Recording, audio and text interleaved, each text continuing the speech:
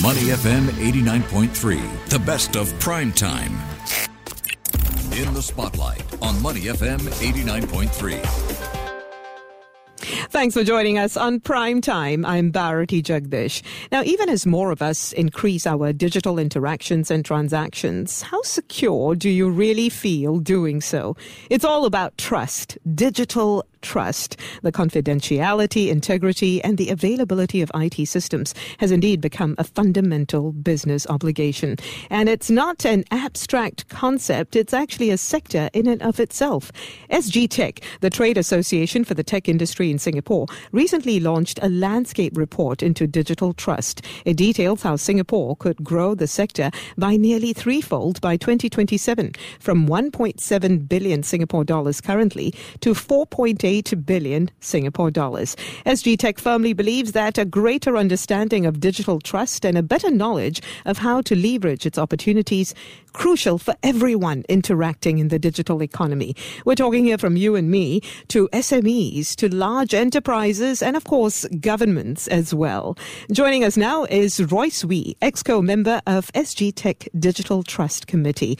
Let's try to understand what it all means and capitalize on its opportunities. Hi, Royce. Thanks for joining us. Hi, Bharati. You guys recently released a white paper which offers a unique and broader definition of digital trust.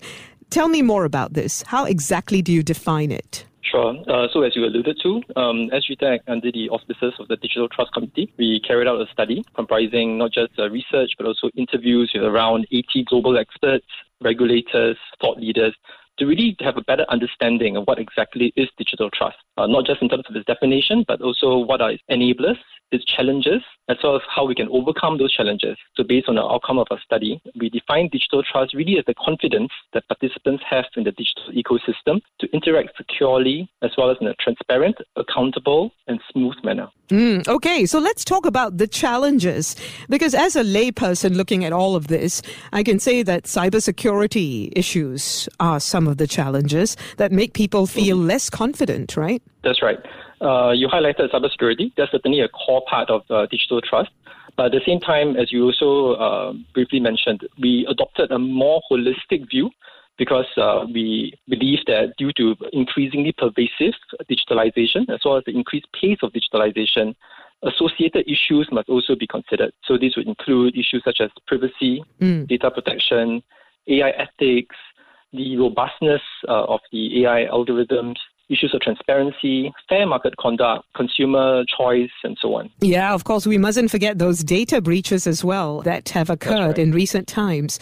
So considering all of these challenges, are you able to measure the level of digital trust in particular countries? Yes, so there are surveys actually out there. Unfortunately, the issues of trust it's not in the best shape today. So based on the different studies and surveys, the level of trust in many countries is actually rather low, due largely to reasons that you alluded to, such as cybersecurity incidents, but not just that, but also cybercrime, such as scams. We also see increasing prevalence of online misinformation, even disinformation, scams, the usage of bots, data breaches, online addictions, online harms, and so on and so forth.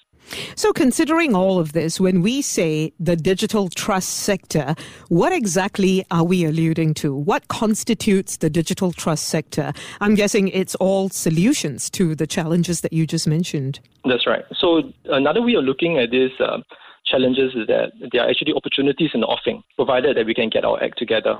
So this digital trust workforce that we have really put a focus on comprises really the whole spectrum of related services, professions, technologies.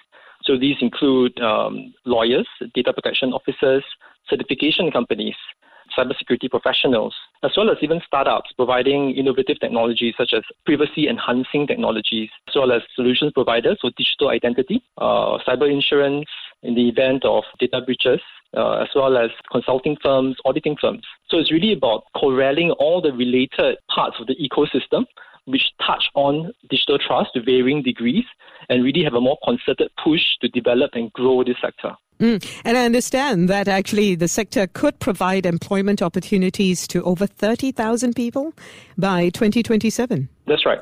So based on our research, we really can grow this sector, which is currently sized at around 1.7 billion, employing around 15,000 professionals, to some 4.8 billion by 2027, together with 30,000 new and high-quality and well-paying jobs. Okay, what will it take to actually train all of these people? Because even as we speak, a lot of employers are complaining of a skills shortage, a manpower shortage in certain sectors. So one key prong of the recommendations that we put forth is really about developing our own digital trust workforce. So that includes developing new skills frameworks, building up the capabilities related to digital trust of our workforce. But beyond the workforce, as important as it is, it's also about making Singapore a very attractive haven for tech solutions, such that the best and the most innovative tech players, including startups, would look to Singapore to develop and grow its base of operations. And how exactly do you plan to do that, aside from having the right manpower with the right skills? Yes, I think it's also about having the right policies, developing the right thought leadership, as well as the kind of frameworks that are open, that are facilitative. So one of the recommendations also is about how Singapore can really step up and be a more proactive champion of digital trust internationally, both at the industry as well as the government levels. By developing this thought leadership via public forums, attending mission trips, policy roundtables, etc., this can really not just put digital trust on the map, but really to grow the awareness and translate that awareness into concrete actions.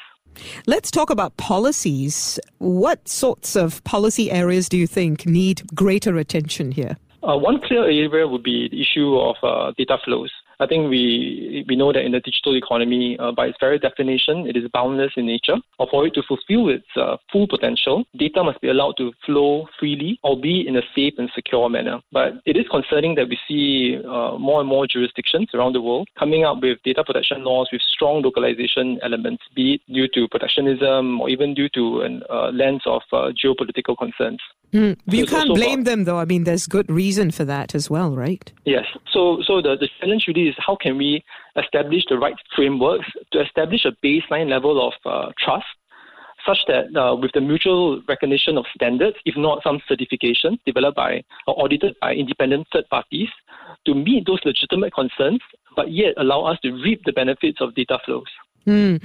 Get people involved in all of this. So as individuals, why should I care? Or as an individual business owner, how can I get in on the action as well? Perhaps you could give us a clue here. Sure, that's a great question. I think at the individual level, I'll look at it from two angles. The first angle is more as a shield or as a defensive play. So knowledge of digital trust will allow us to better protect ourselves, our family members, our friends, or loved ones online. But on the offensive angle, using it as a sword will actually allow us to open up new opportunities in the workplace, because individuals with better digital trust skills will be able to use the tool sets safely and securely, as well as to create value for their employers. As for SMEs, I think all things being the same compared to larger enterprises, SMEs may be more vulnerable in the face of the relentless pressures of cyber attacks, data breaches as well. So I think SMEs will be well advised to approach and understand digital trust holistically, using the framework that the Digital Trust Landscape Study put in place, looking at it through three lenses of technology, people, as well as governance.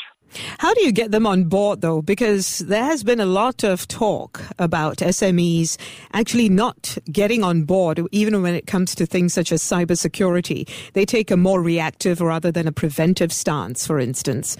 So what exactly do you think it will take to get buy-in for all of these initiatives? I think raising the awareness is certainly important. So having discussions like what we're having right now would be one important channel. But beyond that, it's also about working closely and collaboratively with the government agencies who have stakes in this space, such as the IMDA, PDPC, Cybersecurity Agency of Singapore, to really not just increase the level of awareness, but to make available accessible training courses, technology tools and solutions to allow the SMEs to really have a plug-and-play set of solutions to allow them to better safeguard themselves on the online space.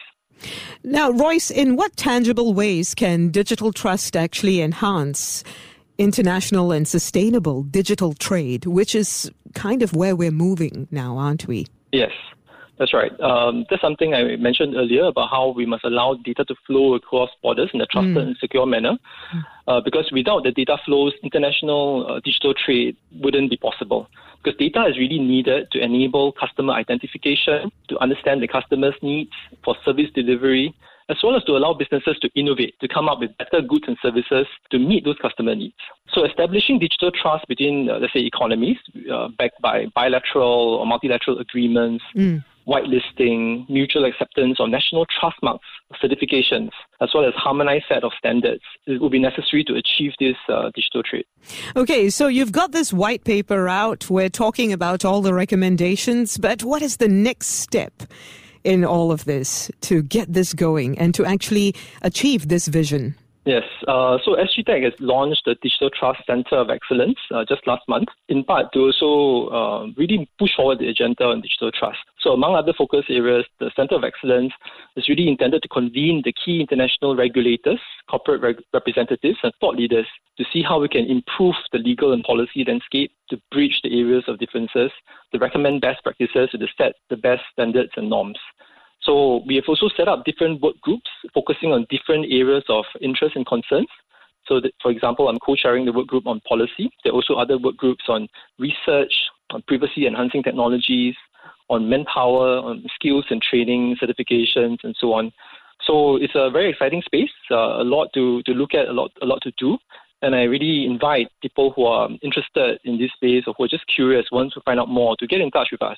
Right, so they can go to your website, I'm guessing, SGTech Digital Trust Committee website. That's right. Okay, thank you very much for your time today, Royce. Royce Wee, ExCo member of the SGTech Digital Trust Committee. Thanks for joining us on Prime Time. To listen to more great interviews, download our podcasts at moneyfm893.sg or download our audio app. That's AWEDIO. Available on Google Play or the App Store.